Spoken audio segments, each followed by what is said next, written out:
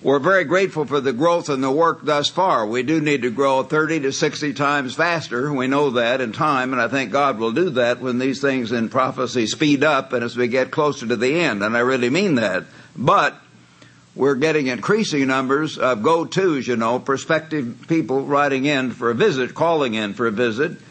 And I got the latest report a couple of days ago, and once again we have quite a number more than we did during the previous 4-month period. I usually added up 4 months by 4 months, so we're grateful.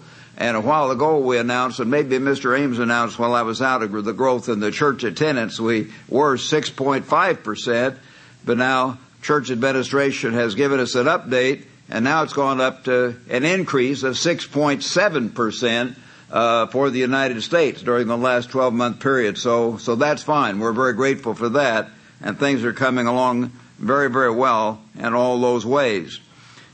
I know you're following prophecy, and I hope that you will.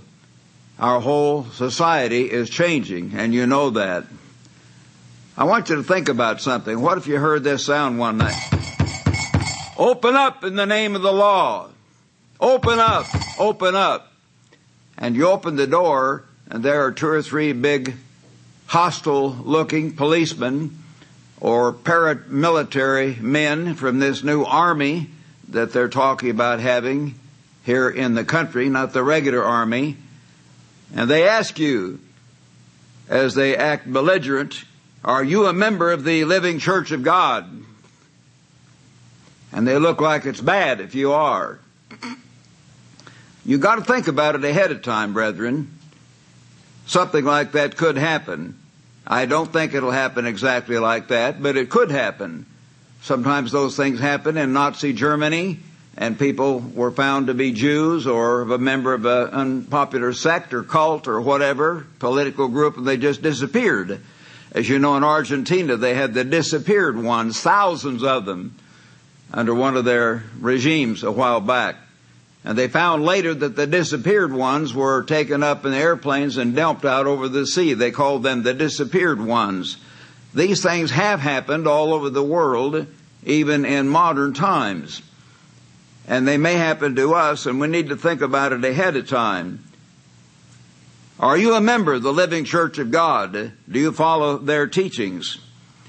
Now, you might immediately be afraid and think it's bad. What you've got to realize is that there are several different ways these things can turn out, and the circumstances can be different.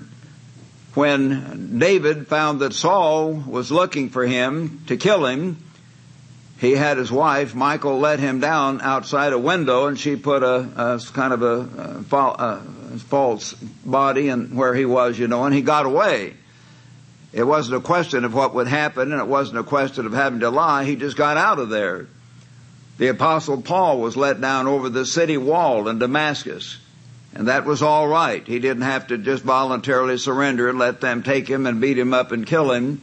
But if the police come and looking right at you and ask you a question, if they ask Paul a question, what would he do?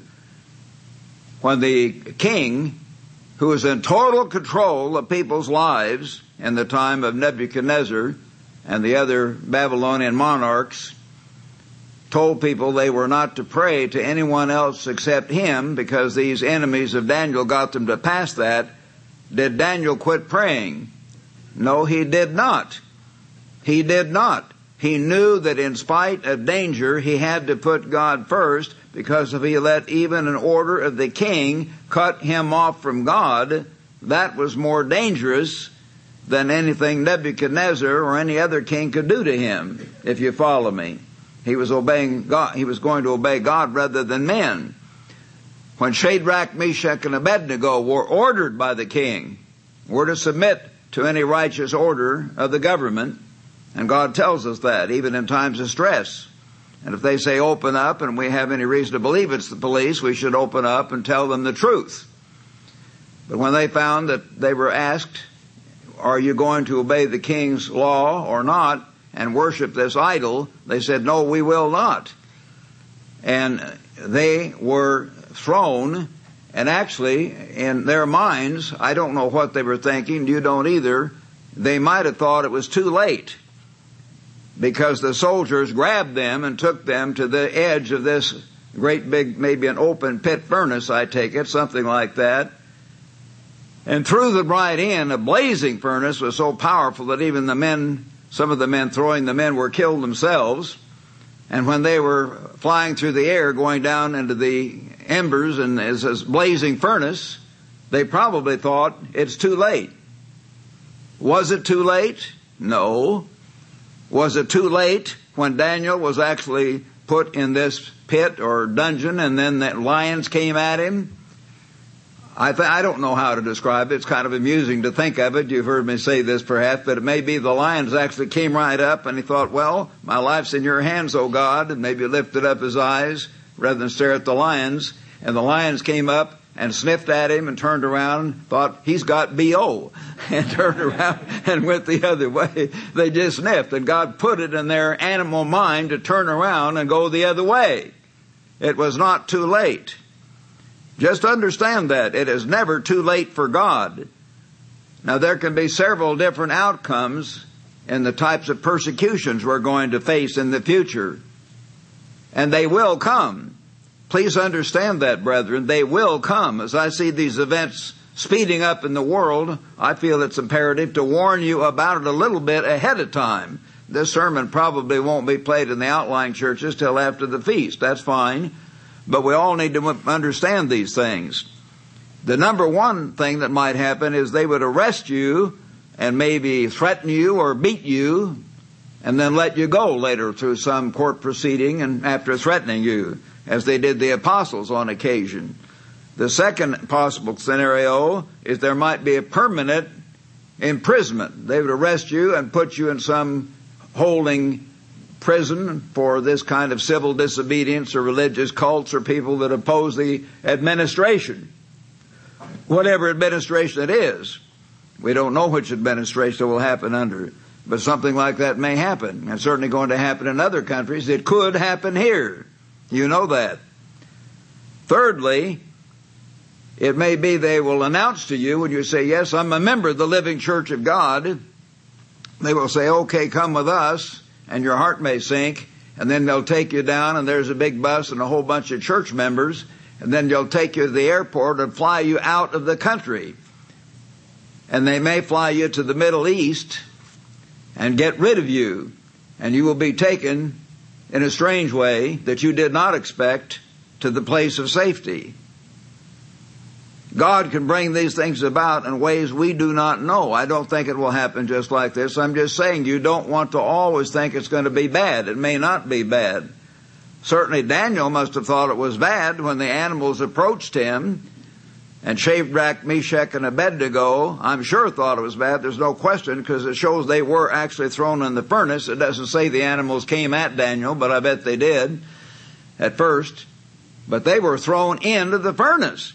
And he then looked in there and he saw a fourth person. Ooh, a fourth person. That was Jesus Christ. Wow. They had the Son of God with them, who was not yet the Son of God at that time, but the Logos with them in the furnace. And they came out, their hair was not singed, and their clothes did not even smell of fire. God totally protected them when it was too late. So supposedly, you'd think so. In any case, brethren, we have got to build genuine faith in God in order to get through the trials to come. And you've got to build genuine faith in the Jesus Christ of the Bible, the true Christ of the Bible. And we've got to really understand that. I'm going to ask you the question, which is my topic today. How much do you really trust in Christ? And in God, of course. Christ is God. How much do you really trust in Christ? Turn with me back to Matthew chapter 10, if you would. Matthew chapter 10, and let's begin reading here in Matthew 10 and verse 17. Jesus said in verse 16, he said, I'm going to send you out as sheep in the midst of wolves, he told the apostles. And he's sending us out in a sense today. And you'll see this prophecy actually comes down to our time and is talking about his disciples at the time of the end as well. But beware of men as they will deliver you up to councils and scourge you. In other words, you'll get beat up, scourge you, whip you in their synagogues. You will be brought before governors and kings.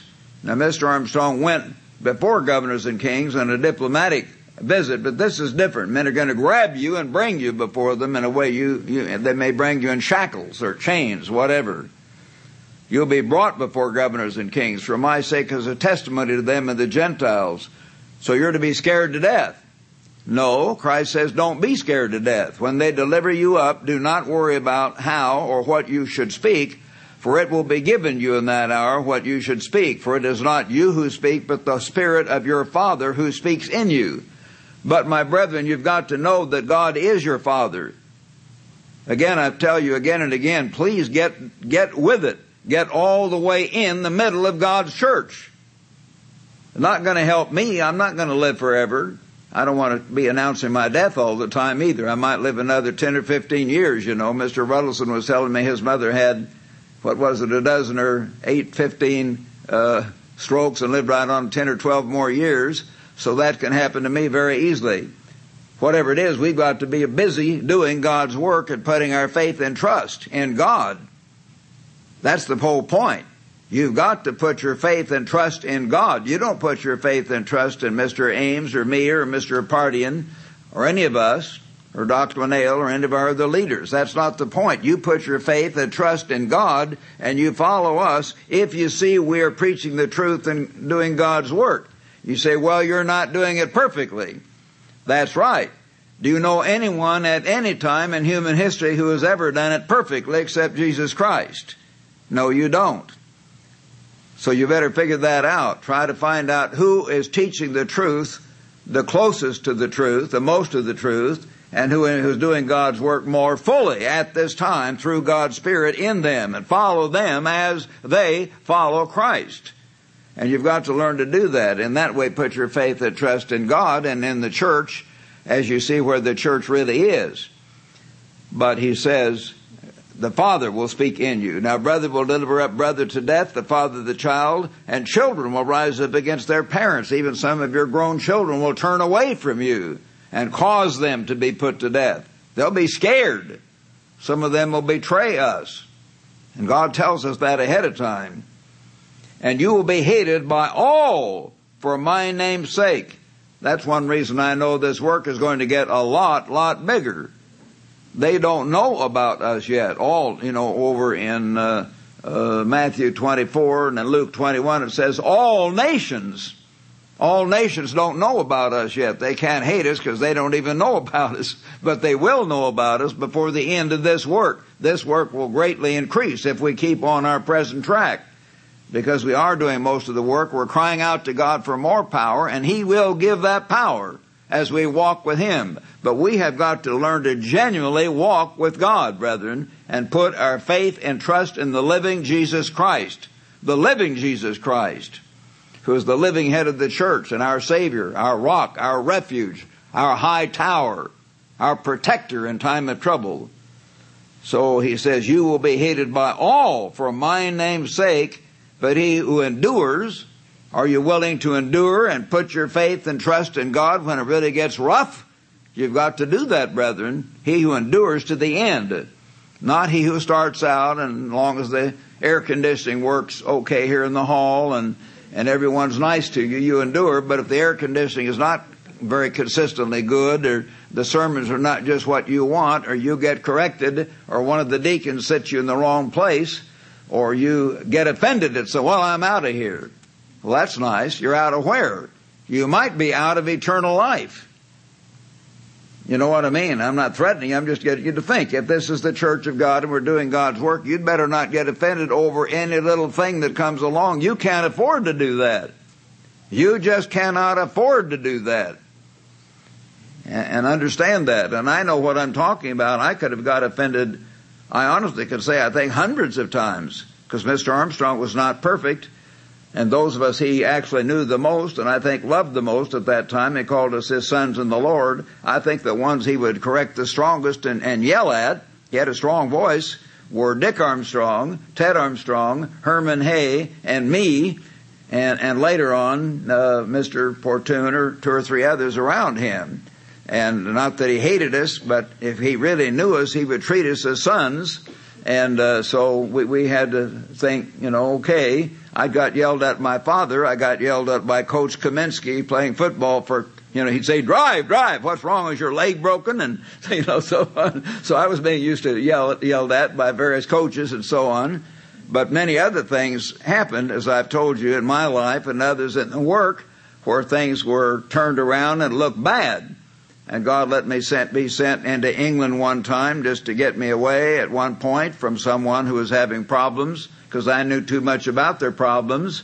And I understood that. And my daughter Elizabeth was sitting there, and she heard about it from one of their sons, and she said, "Oh, we're being sent away because so-and-so doesn't like you." I said, "It's okay, and it's all going to work for good, remember?" And it did work for good. It gave them an international education, and they were able to see Europe and grow up and have an exposure. All things work for good in the end. It may not seem like good right now at the time.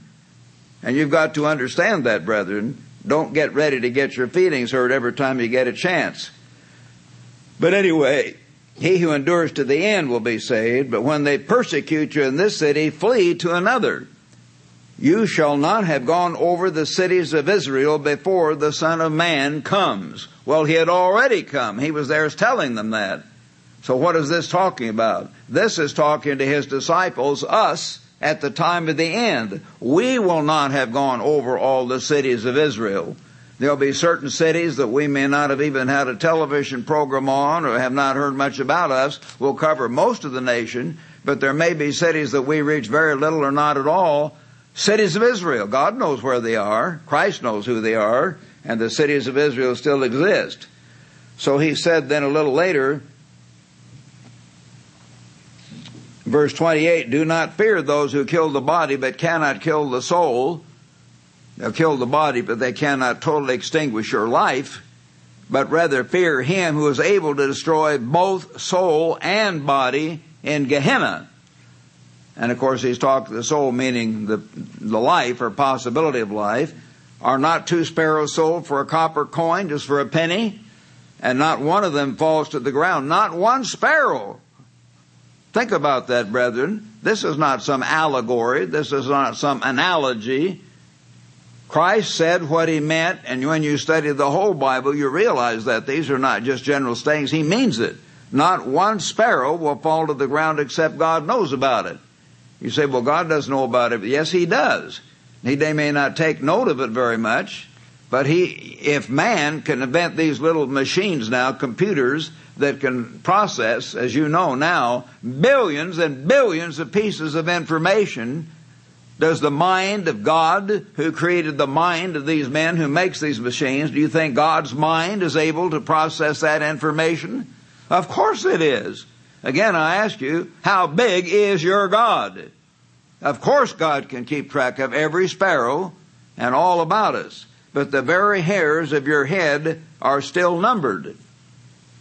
And God has no problem with Mr. Hart's hair there. He's made that much easier for the very fine sermonette, by the way. I appreciate it.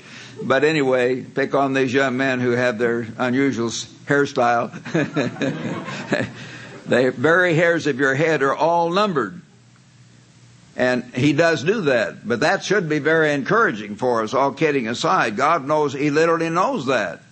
He knows everything about my body and what's going wrong and why and what he's going to do about it, which he may do any day or hour or minute. He knows all about your body and your aches and pains. And when you come to counsel us for anointing, we try to ask you in general what it is and give you some advice if we have some advice that we think is proper to do your part. But God knows things even a whole team of doctors could not know. They know that. They know some things, and that's why the reason many medical experts tell you to get a second opinion, because the first opinion may be wrong, and sometimes the second opinion would be wrong. You know that. They don't know. Sometimes they do know, and sometimes they don't know. But God does know. He knows exactly everything going on in every single part of your body. All the bubbles going through your bloodstream or whatever it is. He knows all about it because he made it. So He is taking care of you, and we've got to have that concept. If you're the bang, bang, bang, open up, God knows where I am. Angels are around me right now. God is my Father. God will take care of me. I am His servant. I'm not perfect, but I'm trying. Say, Father, guide me, protect me, be with me, and then tell the truth. Have faith and trust in God no matter what happens. Do not give up and quit and turn away from God during persecution, during trials, tests, sicknesses, death. Some of us will die, of course, before this work is over. You know that. We have a number of older ministers that are here, and a number of older brethren that are here. And some of you are already in your 70s or 80s or whatever, and we may not all live to the very end. We're going to hopefully go to our grave just like the servants of old. And they waited to be gathered to their people. When Jacob was dying, he'd say, "Oh God, please save me, take me to the hospital." He said, no, he said, "Look here, Ephraim and Manasseh and Reuben and Simeon, you go do this and you go take care of that, and this is the way it's going to work out." He gave them instruction. He wasn't afraid. He had his faith and trust in God. "Do not fear, therefore, for you are more value than many sparrows." You're made in the image of God. He will take care of you. "Therefore, whoever confesses me before men, him will I confess before my Father in heaven." Well, you say, "No, I don't believe in God. No, I'm not a member of that church. I don't want to get in trouble here. I'm not a member of that church." You got to think about it ahead of time. That would be a lie if you are a member of the church. Or if you decide right then you're not a member, what does that tell Jesus Christ about you? If you follow me. Does that show Him you're a faithful servant of His? "But whoever denies me before men," if you deny Christ, well, you say, "I do not believe in Christ, I am not a member of His church, him will I also deny before my Father who is in heaven." I don't think any of us wants that. I do not want to have Christ, deny me or have before the Father. And I think that we would do anything to prevent that, to put our faith and trust in God and not tell Christ, "We're going to turn on you." Peter turned on Him, but that was before he was converted. And when that cock crowed, the words of Jesus came to Peter, and it shows in one account, I think Matthew's, he went out, it says, and wept bitterly. He was apparently a big man, and I imagine his shoulders just shook, and he was crying, "What's wrong with me? I don't understand." Well, he didn't understand because he was not converted yet till after the day of Pentecost. But we have the opportunity for God's Holy Spirit in us today. And Peter did not yet have that. And afterward then, he was willing to put his life on the line again and again and tell the whole Jewish leadership, "We will obey God rather than man," he told them. And all kinds of such statements he made, taking his very life in his hands once he had God's Holy Spirit. So how will you answer the knock on the door? Please think about it. How will I answer the knock on the door? Each of us has had various experiences. I want to tell you a little bit about how I would answer the knock on the door, only to help you. I'm not going to try to dwell on my life, and I hope I don't do that too much, but having faced death and this and that, and this condition makes me think about it more, I guess. And because beside this is a special week to me. Some of you have heard me say it around the campus here. The campus, the office. It is sort of a campus now. My wife keeps telling me, "Rob, there isn't any campus." Well, this is the campus, the Living University now, so we do have a sort of a campus. But anyway, I came to Ambassador College exactly 60 years ago this week.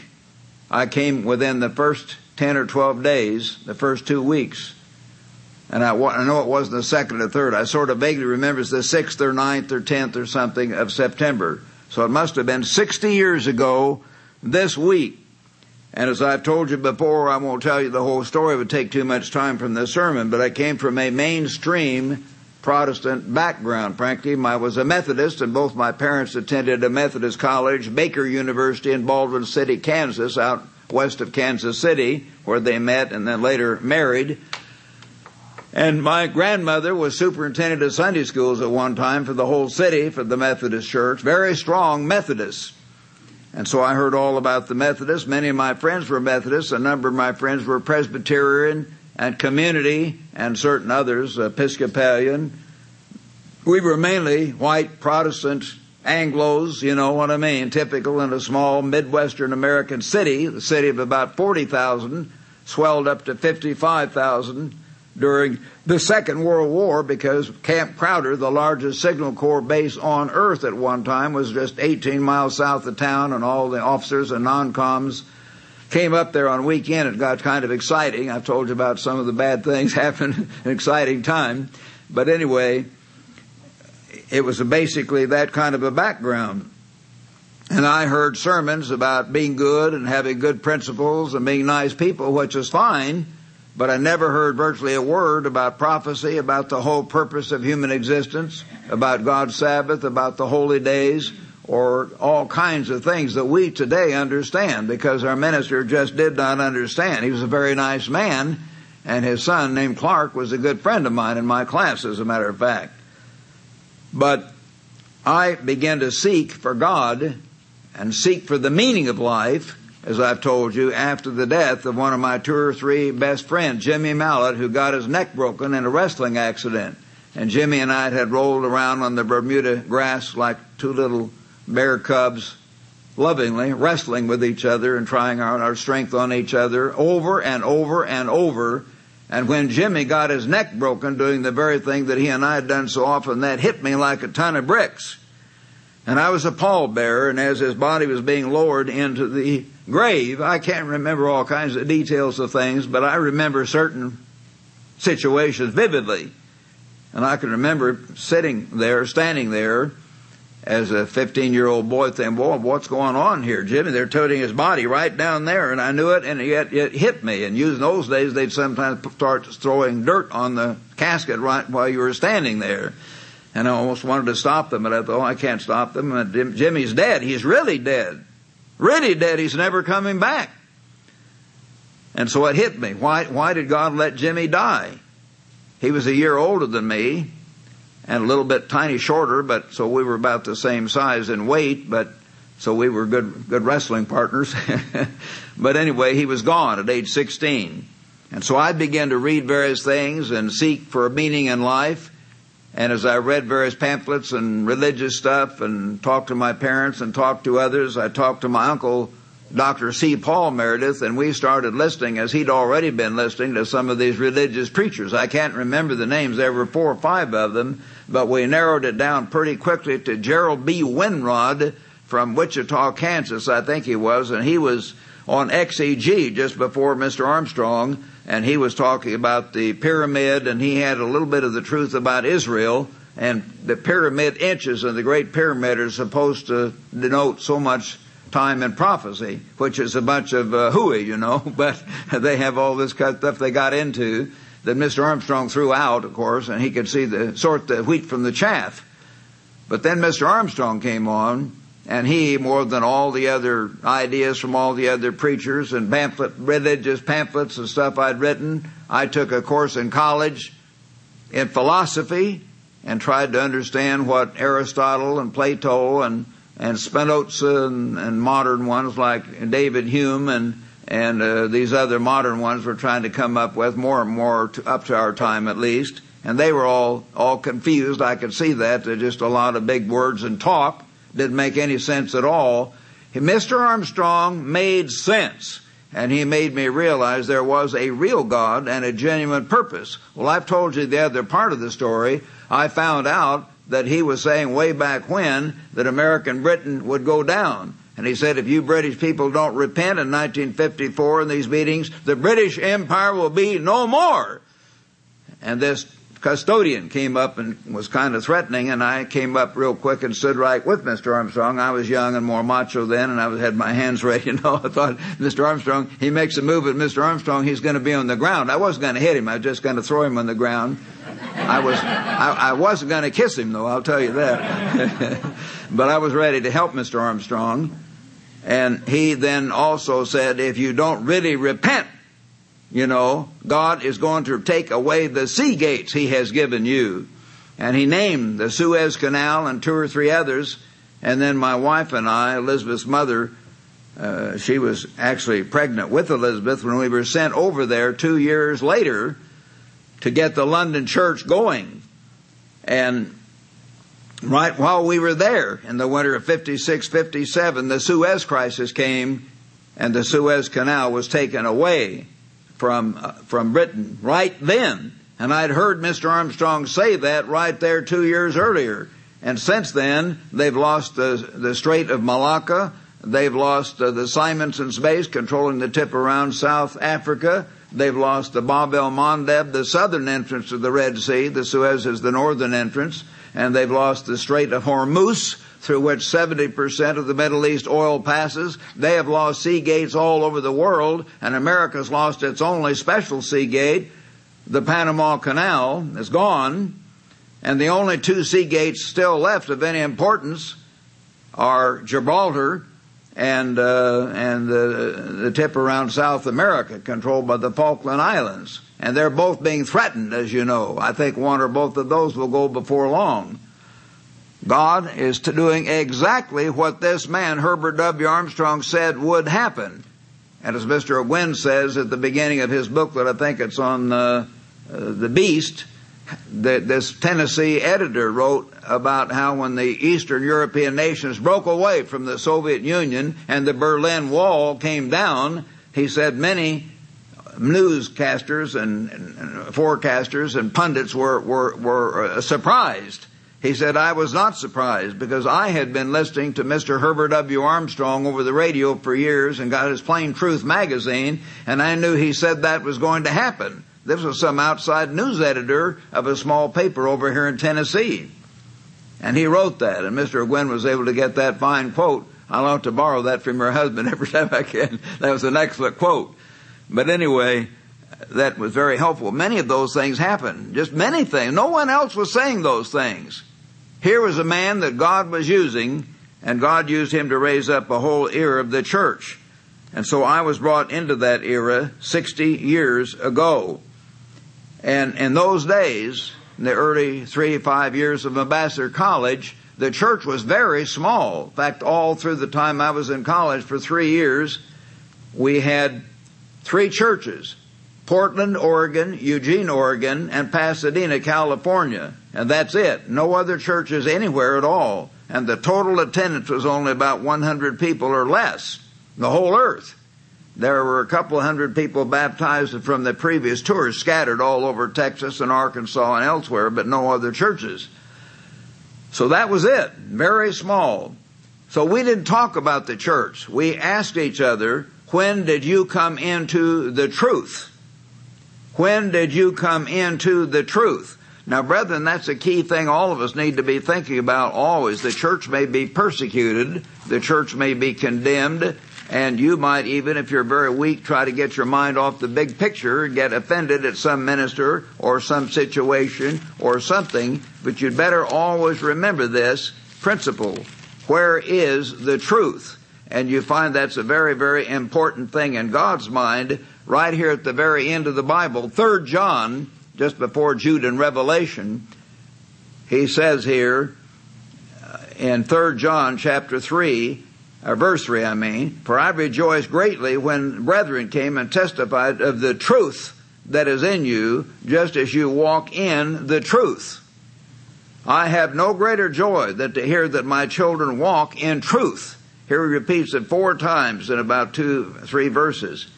Verse 8, we therefore ought to receive such, that is, the servants of God, that we may become fellow workers, or some translations have it co-workers for the truth.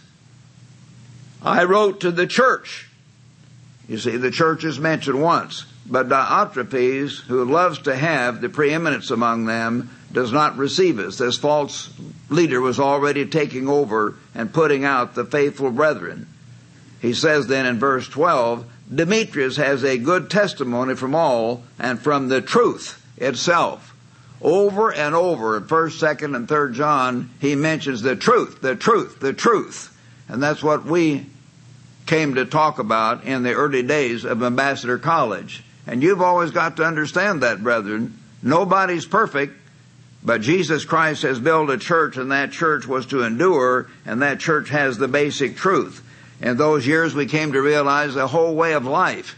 Mr. Arms taught us about the historical church of God. He reminded us that he just doesn't appear on top of a hill somewhere all by himself. He was ordained by the Oregon Conference of the Church of God. In fact, in his ordination certificate, they ordained him an apostle.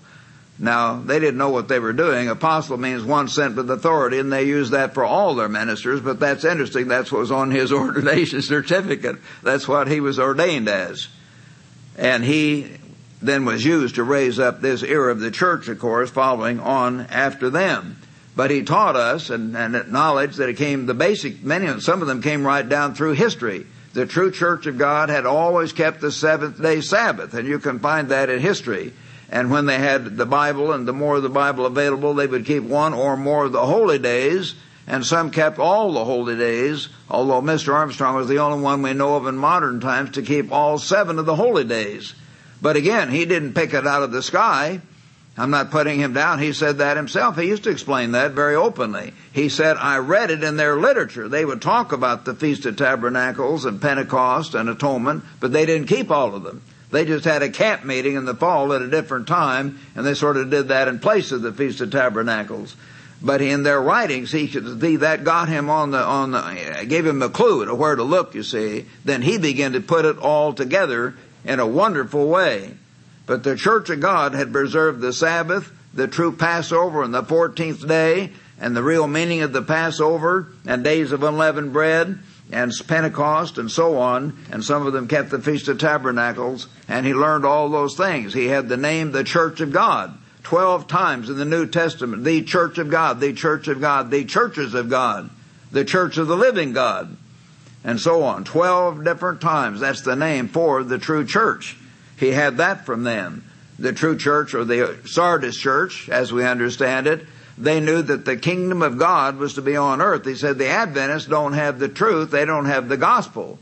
See, the gospel of the kingdom of God is talking about the good news of a coming world government here on earth to bring peace on earth based on God's laws. The Adventists don't have that. They have the writings of Ellen G. White, their prophetess, who said they were go off to heaven for 1,000 years in heaven and have an investigative judgment, she called it, which is never mentioned in the Bible. And they were to go over the books, and somehow these saints were to sit up there for 1,000 years deciding what happened to you and me, I guess, whatever. And they have an unusual idea about that. So they did not have the gospel. They kept the seventh-day Sabbath, partially. Some of them don't keep it. But they do not keep God's holy days, so they don't understand God's plan, and they had a wrong gospel. They do not have the gospel of the kingdom of God, God's government on earth under Jesus Christ for that 1,000-year period. So he got the true gospel from them. They understood about unclean meats. They understood about heaven and hell and immortality of the soul. The big things he added, of course, were the understanding of Israel, and went way beyond what that really meant, beyond any man in modern times, to help us really understand what's happening. And then he added, of course, the whole concept of God reproducing himself, frankly, the whole purpose of human existence. Those are two of the biggest truths he added. He added many other small truths that no other church had. But we had a whole way of life when I came that we learned, and I hope all of you are learning that, and you brethren around the world. We don't make a big deal of it, and he didn't either, but he made a bigger deal about us to us students, because we were there all the time. He used to have music appreciation class for us, in a sense. We had a regular college class, but in case some didn't take it, he would bring over his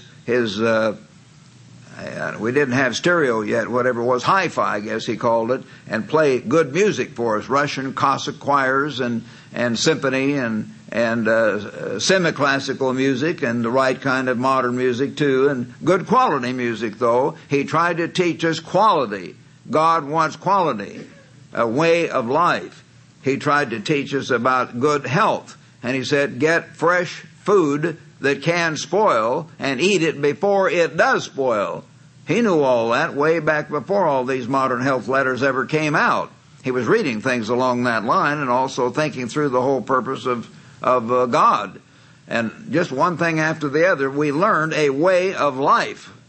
And it was a way of life permeating the headquarters church in the early days. We need to help more of you do that, but that's a wonderful thing.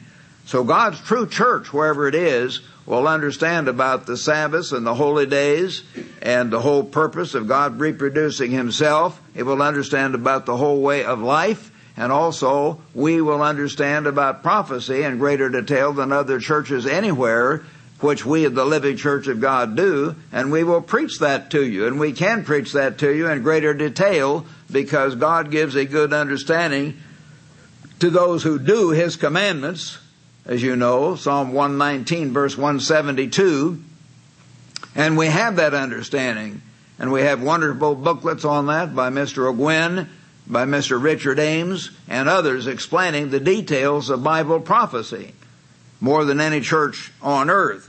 So we need to appreciate that. That's where it is. Not that we're so good, but we are giving you the full truth and understanding more than any church on earth. And Jesus Christ is the living head of His church. We are the historical continuation of the church of God, and we really need to think about that as problems come on us and accusations are made.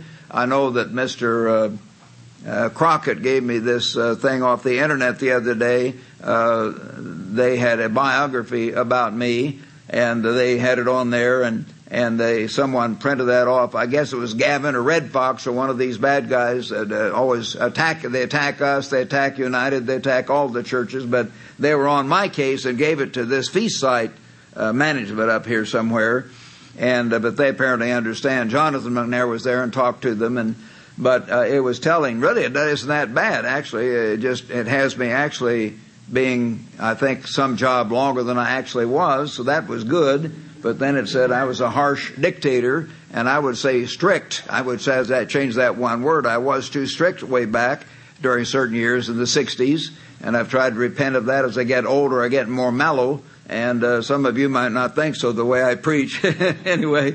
But at any rate, and then they had one or two other errors that were in there, but otherwise it just tells what I did, and I guess they thought that would make, then they put on the thing about, I guess the things that are going to scare them about the Wisconsin tragedy, where people were shot up. So they sent an article out of the paper and say, look at this, man, you better have policemen at the door when these people come to your auditorium or whatever. So they were trying to frighten them away. But that's mild compared to what we're going to get later on. You know that. They're going to attack me. They're going to attack, as they did attack Mr. Armstrong and call him a false prophet and all kinds of things. And when I was on the early baptizing tours, I've told you this, but you have to be there to have it ringing in your ears, You come to the door, and Ted and I went up to this Louisiana place. This old farmer guy was there and came up, and he said, "Where are you boys from?" He said, we're from Ambassador College. Armstrong! And he reached for this chair and started to come right down on our head, and he wasn't kidding. We grabbed it and wrestled around with him, and I've told you the story. But we had several times when you mentioned Armstrong, boy, they were going to beat you up or shoot you. But God never let them do it, and it all worked out for good.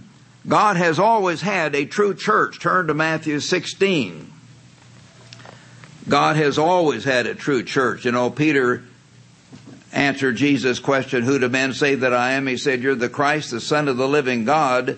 And in verse 18, Matthew 16:18, Jesus said, I also say to you that you are Peter. As you know, the Greek word here, look it up. All the commentaries and interlinears understand, have it rightly. Petros, Petros, which is the smaller form, the diminutive of Petra, a small rock or pebble.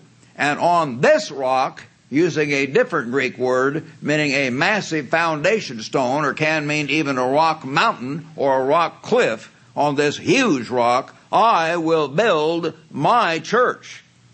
He didn't say Luther will build his church, or Henry VIII, who wants to commit adultery with Anne Boleyn, will build the Church of England so he can do that. I will build my church, the church of God.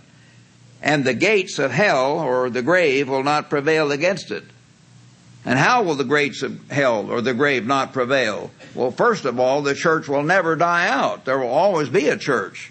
And secondly, the church all dies out in each generation, of course. Everybody dies somewhere, but God keeps the church going down through time. So for the last 2,000 years, God has had continuously a church.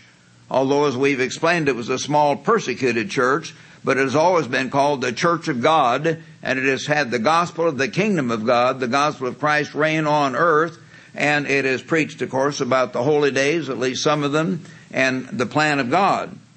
He says, I will give you the keys of the kingdom of heaven, and whatever you bind on earth will be bound in heaven, and whatever you loose on earth will be loosed in heaven. Authority was given to the ministry.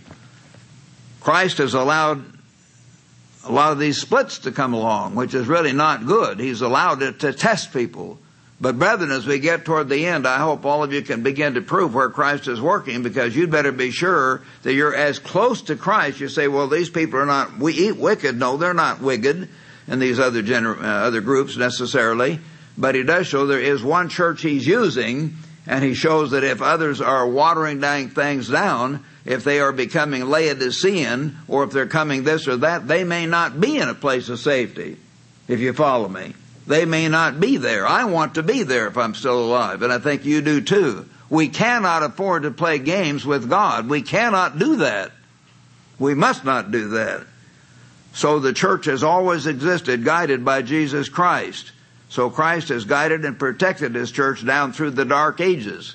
And we know there were men like Polycarp, who was a direct disciple of John, who carried on, and you read, we've had articles about it, how he continued to teach about the Sabbath and the 14th day Passover, and Polycrates, and men on down through time to Paul, down to the Waldensians, Peter Waldo, and then we come over how Stephen Mumford brought the Church of God over here, keeping the seventh day, and we've had men coming along like Jacob Brinkerhoff, and we've had men like A.N. Duggar, and then Mr. Herbert Armstrong, and now we are here in the living Church of God.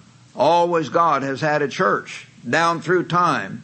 Christ tells us in Ephesians, I'll just refer you to it, I've read it many times, even recently, Ephesians chapter 1, verses 20 to 22, Christ is the living head of the church. He is the head over all things to the church. Ephesians chapter 1. Christ is alive. He is the living head of that church. And then in Revelation chapter 12, you remember how the church had to go into hiding because of persecution. And I'll read you about that a little bit more later. So the true church of God has always come along. Turn back to 1 Thessalonians, if you would. 1 Thessalonians now, chapter 2. 1 Thessalonians chapter 2, and let's read here in verse 14. He says, for you brethren in the Thessalonian church, became imitators, and that is the correct translation, not just followers, but the Greek word literally means imitate, imitators of the churches of God. Here's one of the 12 places where the church of God is named, of the churches of God in Judea in Christ Jesus. That was the church of God in Judea. For you also suffered as they did. So they were imitators of the church of God in Judea. Christ's headquarters church was never in Rome at any time. And you will not find that in the Bible, and you will not find that in history. The black-robed Catholic priests, even before they called themselves Catholic, but they began to gradually fight the Eastern Orthodox Church and try to get the stamp of approval on those in the West, as they called it. Sounds odd in history because we think Rome is East and we're West, but back then it was Constantinople was East and Rome was West. So they won out in the end as a bigger group, but they tried to make it as though that had been the headquarters. It never was of God's true church. Paul was not killed in Rome, from everything we understand. He certainly never pastored the Roman church. Rather, he wrote in Romans 1, he wanted to establish them Why would Paul dare say he wanted to establish the church if Peter was there and it was the headquarters church? Anyway, many other proofs, of course, that Paul was never pastor at Rome. He's never mentioned as being there. So Jerusalem was the headquarters church, and they always looked at that as the headquarters church in that example. And I want to refer you to something, and I don't want to go around assigning. I'll assign you some of these things that others wrote, but I would like to mention to all of you and assign you and you brethren around the world, if you don't have this booklet, Restoring Apostolic Christianity, Restoring Apostolic Christianity, get one. Ask one of our office people here today, or my secretary Monica, or Debbie, or Madeline, or anyone, and they will get you one. You need to study this, you brethren around the world. This is one of the most basic booklets on the topic I'm talking about, and I hope you will all get it. If you've lost your copy, get another one. We have plenty of them, and we want to change the title later anyway, so go ahead and get another one. We're not going to change the message, but just the title. Actually, we're going to retitle it Restoring Original Christianity, or perhaps Recapturing Original Christianity. That's Mr. Bomer's title, if we do that. Anyway, we're going to have a different title, and I wanted to make it original because apostolic has a wrong meaning. Some people think apostolic means Catholic. Others think it means, like these Pentecostal churches call themselves apostolic holiness, and they hoop and holler and all this kind of thing there and so on. But anyway, this is very basic. It really is. And I know the man that wrote it, and but in spite of that, it's a very important booklet.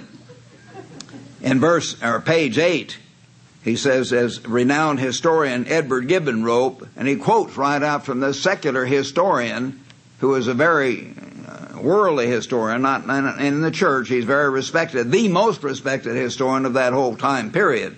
Quote, the first 15 bishops of Jerusalem were all circumcised Jews, and the congregation over which they presided united the law of Moses with the doctrine of Christ.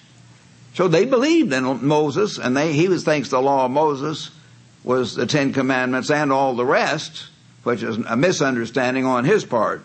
But he knows that was their doctrine, teaching what Moses wrote. It was natural that the primitive, I don't like that these old historians always use the primitive when they meant the early church. They weren't primitive, they were the early ones, which is the true ones. Anyway, the primitive tradition of a church founded only 40 days after the death of Christ and was governed almost as many years under the immediate inspection of his apostle should be received as the standard of orthodoxy. That was natural. Why wouldn't it be? That was the headquarters church. The distant churches very frequently appealed to the authority of their venerable parent, the Jerusalem Church of God. That was their parent, and the early church historians all understand that. And what did the Jerusalem Church of God do? They did all these things that we do today. That was original. So you're not in some unusual sect. You new people and you old people get it in your mind. Don't ever waver. You're carrying on the work of Jesus Christ through the original apostles and the servants of God today. On page 10 here of the booklet, he's talking about Paul coming up to Jerusalem, and after rejoicing in the good news Paul wrote about God's work among the Gentiles, the Jerusalem leadership told Paul, and here I'm quoting from the book of Acts, Act chapter 21, quote, you see, brother, how many myriads, by the way, myriads means tens of thousands, myriads of Jews believe. I'm trying to catch this thing that Jews there are who have believed, and they're all zealous for the law. That's verse 20. So as not to confuse, this is Acts 21, verse 20 now, and then going on. So as not to confuse or discourage these many Jewish Christians, tens of thousands of them, Paul was asked by the Jerusalem church to go through an offering ceremony to publicly demonstrate that he was not teaching in any way against God's laws. Here was this marvelous opportunity to say, oh, well, that old law was nailed to the cross. And all the Protestants tried to make it out like that, like Paul did away with God's law. Here was his chance. Here was his chance. What did he do? The Jerusalem leaders exhorted Paul, quote, take these men along, these men that had had a Nazirite vow and had to do this sacrifice, and be purified with them, and paved all their expenses connected with the shaving of their heads. This will let everyone know. I'm quoting from the Jerusalem Bible here, which is a Catholic translation, by the way. It's not one of our translations, very respected. He says, let them know, this will let them know that there is no truth in the reports that they have heard about you, and that you still regularly observe the law. End quote from the Bible, Acts chapter 21.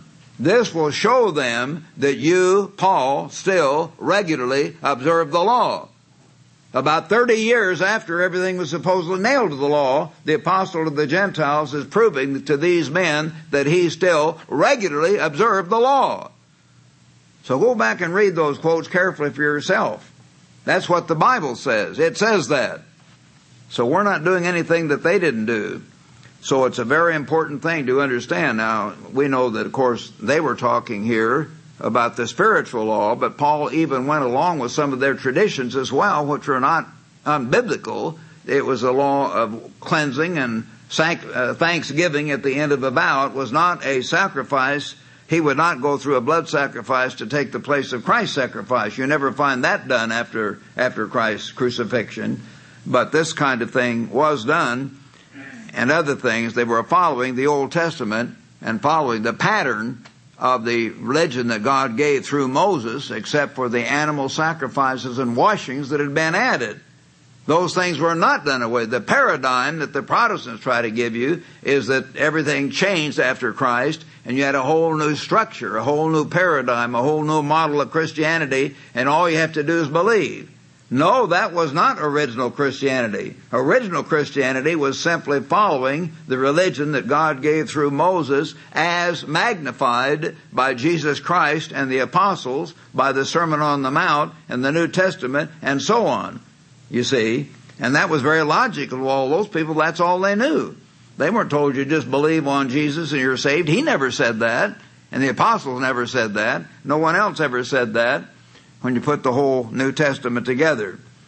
So we want to understand that there has always been a church of God, and that church originally was headquartered in Jerusalem, Palestine, and was based on the way of God taught through Moses, as magnified through Jesus Christ. Now let's turn to Revelation chapter 12 here, and notice a little bit about the true church of God here.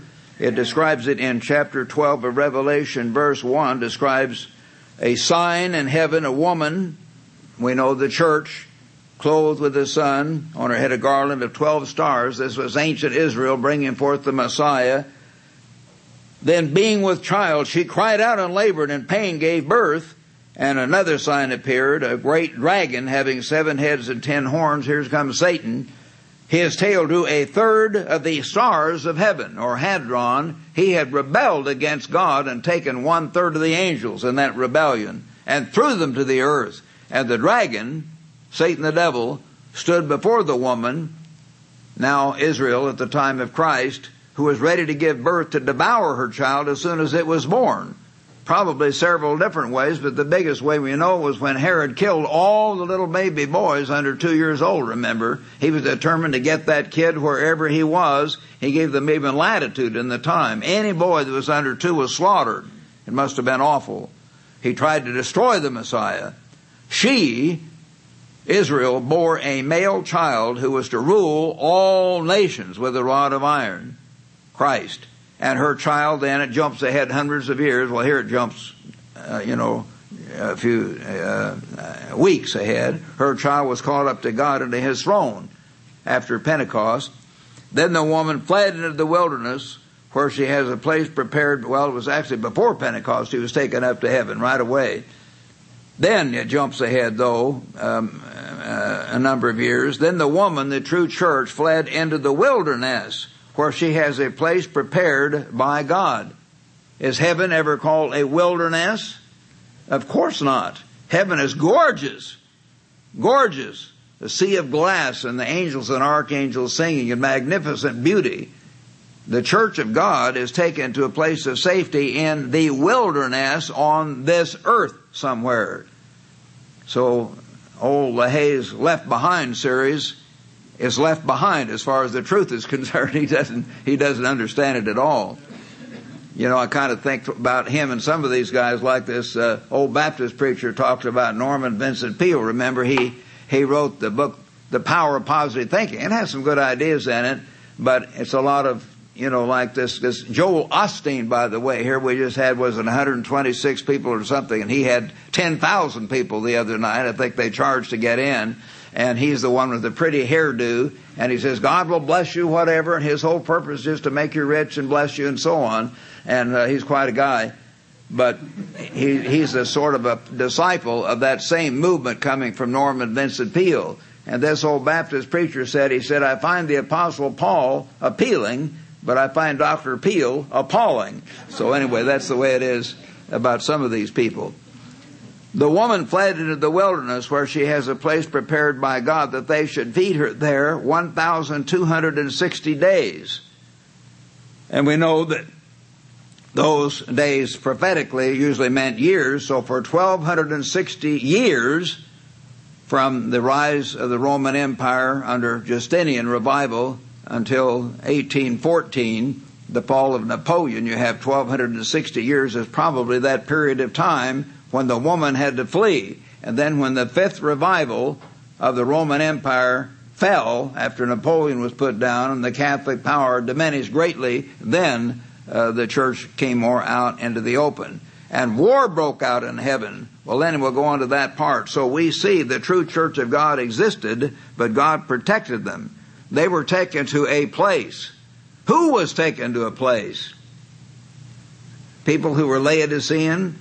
People were saying, I don't like Bishop Jones, and he offended me, and he made me park somewhere I didn't want to park, and so I'm out of here. I don't like Bishop or Deacon Jones or whoever it is. You see what I mean? Those guys were not taken to a place of safety. Try to think about it. Brethren, don't let anything become a stumbling block to you. Always see the big picture. Try to think in your mind always, where is God working? And if God works through someone imperfect, and I am very imperfect, but if God works through someone imperfect, and Mr. Ames and Dr. Linnell and Mr. Parting and Mr. Crockett and all of us are imperfect, and we don't claim to be perfect, but if the work is being done and the truth is being preached and we're in the church of God and Christ is the head of that church, you back off and get your priorities straight, and you stay and put your trust not in us, but put your trust in Christ. If some mistake is made, what if I transfer some minister somewhere to get rid of him? Well, that happened to me 2 or 3 times, frankly, and I didn't give up and quit. I just had to say, God, you take care of it. He always took care of it. Always took care of it. And that has no doubt happened to others in the work at various times. But God will take care of it if you put your trust in Him, brethren. You've got to do that. So think about it. The ones who are faithless and who get in a wrong attitude, they were not taken to the place of safety back then. They're not going to be today either. So then you need to think about who is taken to a place of safety and who will be taken. Turn back to Hebrews chapter 11 here briefly. Hebrews 11. And notice in Hebrews 11 and verse 6. But without faith, it is impossible to please Him.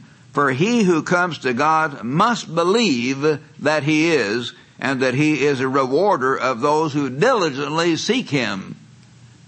And brethren, that whole concept of walking with God is so important. If you don't do that regularly, you're going to lose faith. You know how many times it says in the Old Testament, in one way or the other, several different places, if with all your heart you seek Him, you shall surely find Him. And if you try to study, you pray, Father, show me, you're doing it regularly, you're doing it every day, then your feelings won't get hurt too bad. You will get over any hurt. You will forgive, you will forget, you'll move on. And you can walk with God no matter what. No matter what. So you've got to put your trust in God in the hard times ahead, because they will come. Now let's turn back to Revelation again, if you would. Revelation And this time, turn to Revelation 12, again, starting in verse 7. Revelation 12, and war broke out. After the 1260 years, the church had to hide out from the Catholic Church during the Dark Ages. Then a short time of peace comes, which we've had for the last few hundred years. Then at the very end, a war broke out in heaven.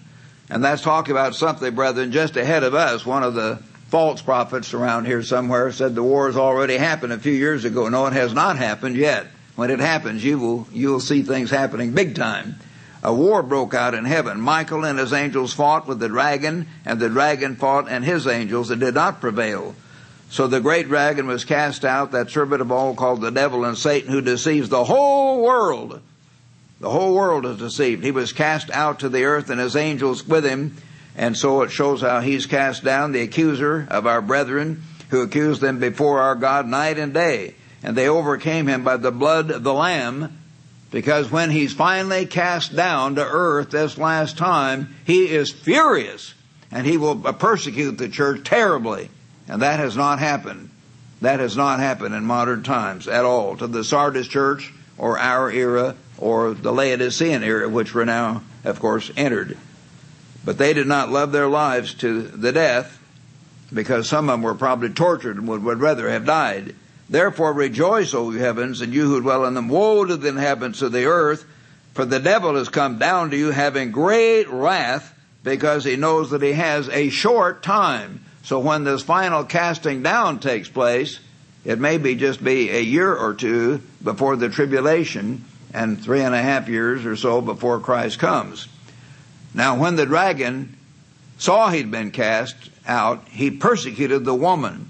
Again, that kind of persecution we have not had. He persecuted the woman who gave birth to the male child, the true church. But the woman was given 2 wings of a great eagle, that she might fly into the wilderness, again not up in heaven, a wilderness here on earth, to her place where she is nourished for what? It doesn't say 1260 days or 42 months. This time it says a time, times, and half a time. And often the term time is used in the Bible as a year. So you have 1 time, 2 times, and half a time. 3.5 years during the Great Tribulation, which also lasts 3.5 years. And so the true church of God is protected and goes to a place of safety on this earth. Who goes to a place of safety? Again, think about it. You belong to the church of God? No, I'm going to fade into the world. I don't want to get hurt. But brethren, if you don't give the right answer, you may get hurt a lot more. You may get hurt an awful lot more. Unless you put your faith and trust in God and say, I am a follower of Christ. I am a true Christian. I do believe in the church of God. And then you put your life in God's hands. I'm just telling you, think about it ahead of time. We're entering some very terrible times. I don't mean tomorrow, but over the next 2 or 3 years, things are speeding up already, and they will speed up. And you need to be ready. So think about who is protected. And you've always got to have a right attitude and think, what is God really doing here? Because he may turn the whole thing around. As I say, he might not have you thrown in prison. He might have you put on a bus to the airport and send you to Jordan. And you can join this crazy group over in Petra, or wherever it is, and you would be taken to safety. I don't think that's the way. I'm not trying to imply that. I'm just showing you that could happen. We don't know the ways of God. God's ways are mysterious and past finding out sometimes. Back in Ezekiel chapter 5, many of you know that. Turn back there with me, Ezekiel 5. Remember, brethren, the book of Ezekiel was written over 100 years after ancient Israel had already gone into captivity. Nearly all scholars will understand that. But they don't understand the other part when he talks about something future on the house of Israel and the house of Judah, and he often distinguishes them.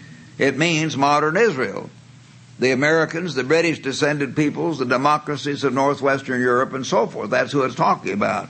And so it tells him here what's going to happen. Chapter 5, you son of man, take a sharp sword, Take it as a barber's razor, pass it over your head and beard, then take scales to weigh and divide the hair. You shall burn with fire. Now, fire normally always means terrible persecution. It sometimes even refers to the great tribulation. 1/3 in the midst of the city, when the days of the siege are finished. Then you shall take 1/3 and strike it around it with a sword. So 1/3 perish right in the city, another third are killed in some kind of warfare, and 1/3 you shall scatter in the wind. I will draw out a sword after them. So 1/3 are in the wind. And of course God then causes them to be taken into slave camps. Then he says, notice verse 3, you shall also take a small number. Here is the house of Israel, modern American Britain. You shall take a small number of them and bind them in the edge of your garment. Well, if you're in the edge of the garment of God's servant, you would be protected. You wouldn't be in the fire, a place of safety. Are you okay? You're okay, brethren, if your attitude is really right. But God is going to test you, and He's going to test you and you and you and me to the very end. He wants to know where we stand. Because if we get our feelings hurt easily today, we might make it to the place of safety, but you might not get the cave that you thought you would get in Petra. And maybe I'll be gone and Mr. Ames or Dr. Linnell or someone else will be in charge. Maybe this bad guy here, Mr. Bomer, might be in charge of your cave. I'll pick on him. I'm just kidding. And you say, oh, he didn't give me the right cave. You see what I mean?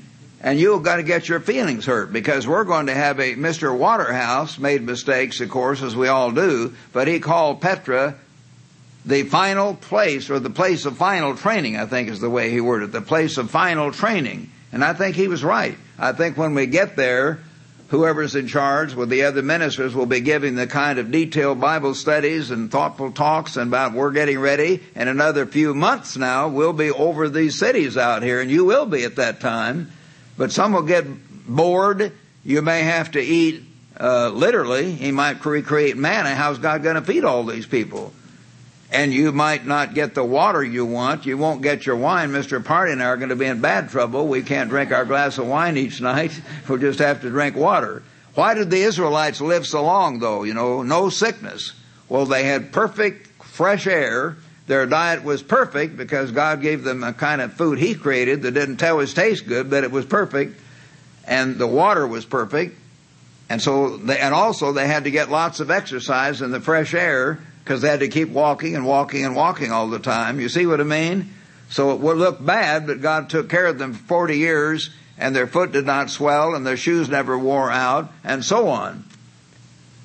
But you might not like that, and you're thrown together, and you don't get your favorite cave, and you're going to have to be with these other church people that you don't like as well as you should, and so you're going to get kind of edgy after a while. You'll have to fast and to pray, even in Petra, and say, God, help me. Help me to yield to let Jesus Christ live His life in me. Grant that I am genuinely loving and kind and patient and forgiving and serving even in this situation. He will be watching you. He will be working with you. He will be fashioning and molding you even then. Because even then, some are going to get in a bad attitude, just like they did when God dealt with ancient Israel. I've had enough. I'm going to contact this Bedouin guy that brings us news here and there, and I'll just follow him out. And I hear they're having fun over in Babylon and fun over in Cairo, and I'll go there and get some beer and have a good time over there. I think these church people are for the birds. Well, you may be for the birds if you do that, as you know. But these things will happen. God says here in the Bible, then take some of them and throw them into the midst of the fire. Some of those that had even apparently had been taken to place of safety, and burn them in the fire. From there a fire will go out where? To Russia or Gog and Magog or the Chinese? No, to all the house of Israel. All 12 tribes. So all of the people of God have to be careful. All of us have to be in a right attitude, even in the place of safety, and put our faith and trust in the living Christ to guide things, to know that it will work out in the end. Let's turn now to Revelation 3, brethren. Revelation 3, if you would. And I want to start here in verse 7. He says, to the angel of the church at Philadelphia. That's the church era that, frankly, we are carrying on the work of Christ that he began through his servant, Herbert Armstrong, and we're trying to carry on those same traditions, do the work in that same way, preach the full truth as best we know it. These things, he says, who is holy, who is true, because Christ is true. He knows. He who has the key of David, which has to do with right government, because David was the benchmark for the righteous kings of Israel. He who opens and no one shuts, and shuts and no one opens. I know your works. See, I've set before you an open door. Who's going through the open doors more than any other church on earth today of the churches of God? I think you know that. We are. There's no other competitor at this time. And no one can shut it. Man cannot shut it. It's being done, and it will grow and grow. For you have, are we big and mighty in numbers or money? No, we're little and small and lacking in money. We need more men. We need more money. We need more power from God. You have little strength. But what about us? In spite of that, you have kept my word. That's what we've got to do. You have kept my word and have not denied my name, my authority, everything I stand for. Indeed, I will make those of the synagogue of Satan, these false churches who say they are Jews and are not, but lie. They're not other Church of God groups, I don't think in this case. They're these worldly churches. Indeed, I will make them come and worship before your feet and know that I have loved you, because you have kept my command to persevere. We've been willing to persevere and carry on the Philadelphia era of the work of God and go through the open doors, preach the full truth, have that fire in our belly, that passion to reach out to the whole earth. Because you've kept this command to persevere, I also will keep you from the hour of trial. God will give our people, if we are Philadelphian, a place of safety. I'll keep you from the hour of trial, which is the great tribulation, of course, which will come upon the whole world to test those who dwell on the earth. Behold, I am coming quickly. Christ is coming quickly, brethren. Please get ready. Don't let anyone overthrow you. Learn to put your faith and trust in God. And I've covered this before, but I'm doing it a little bit different way because it hit me, and I guess we can't help to think about our own life as we get older, but I came to Ambassador College 60 years ago, and I've seen many evangelists come and go, and I've seen many deacons come and go, and I've seen many members come and go. So many have dropped away, and they're gone, and most of them don't really wake up and repent in this life, if you do.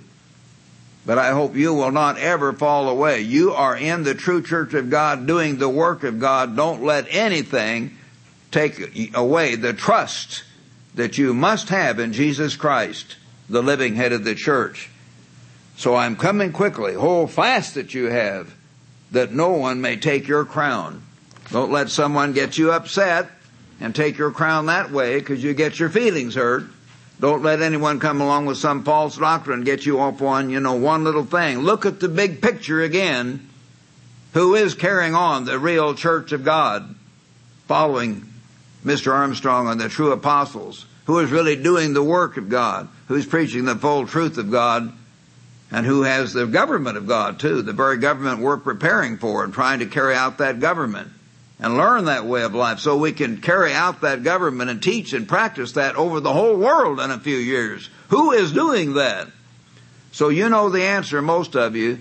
Walk with God and put your faith and trust in God, and don't let anyone take your crown.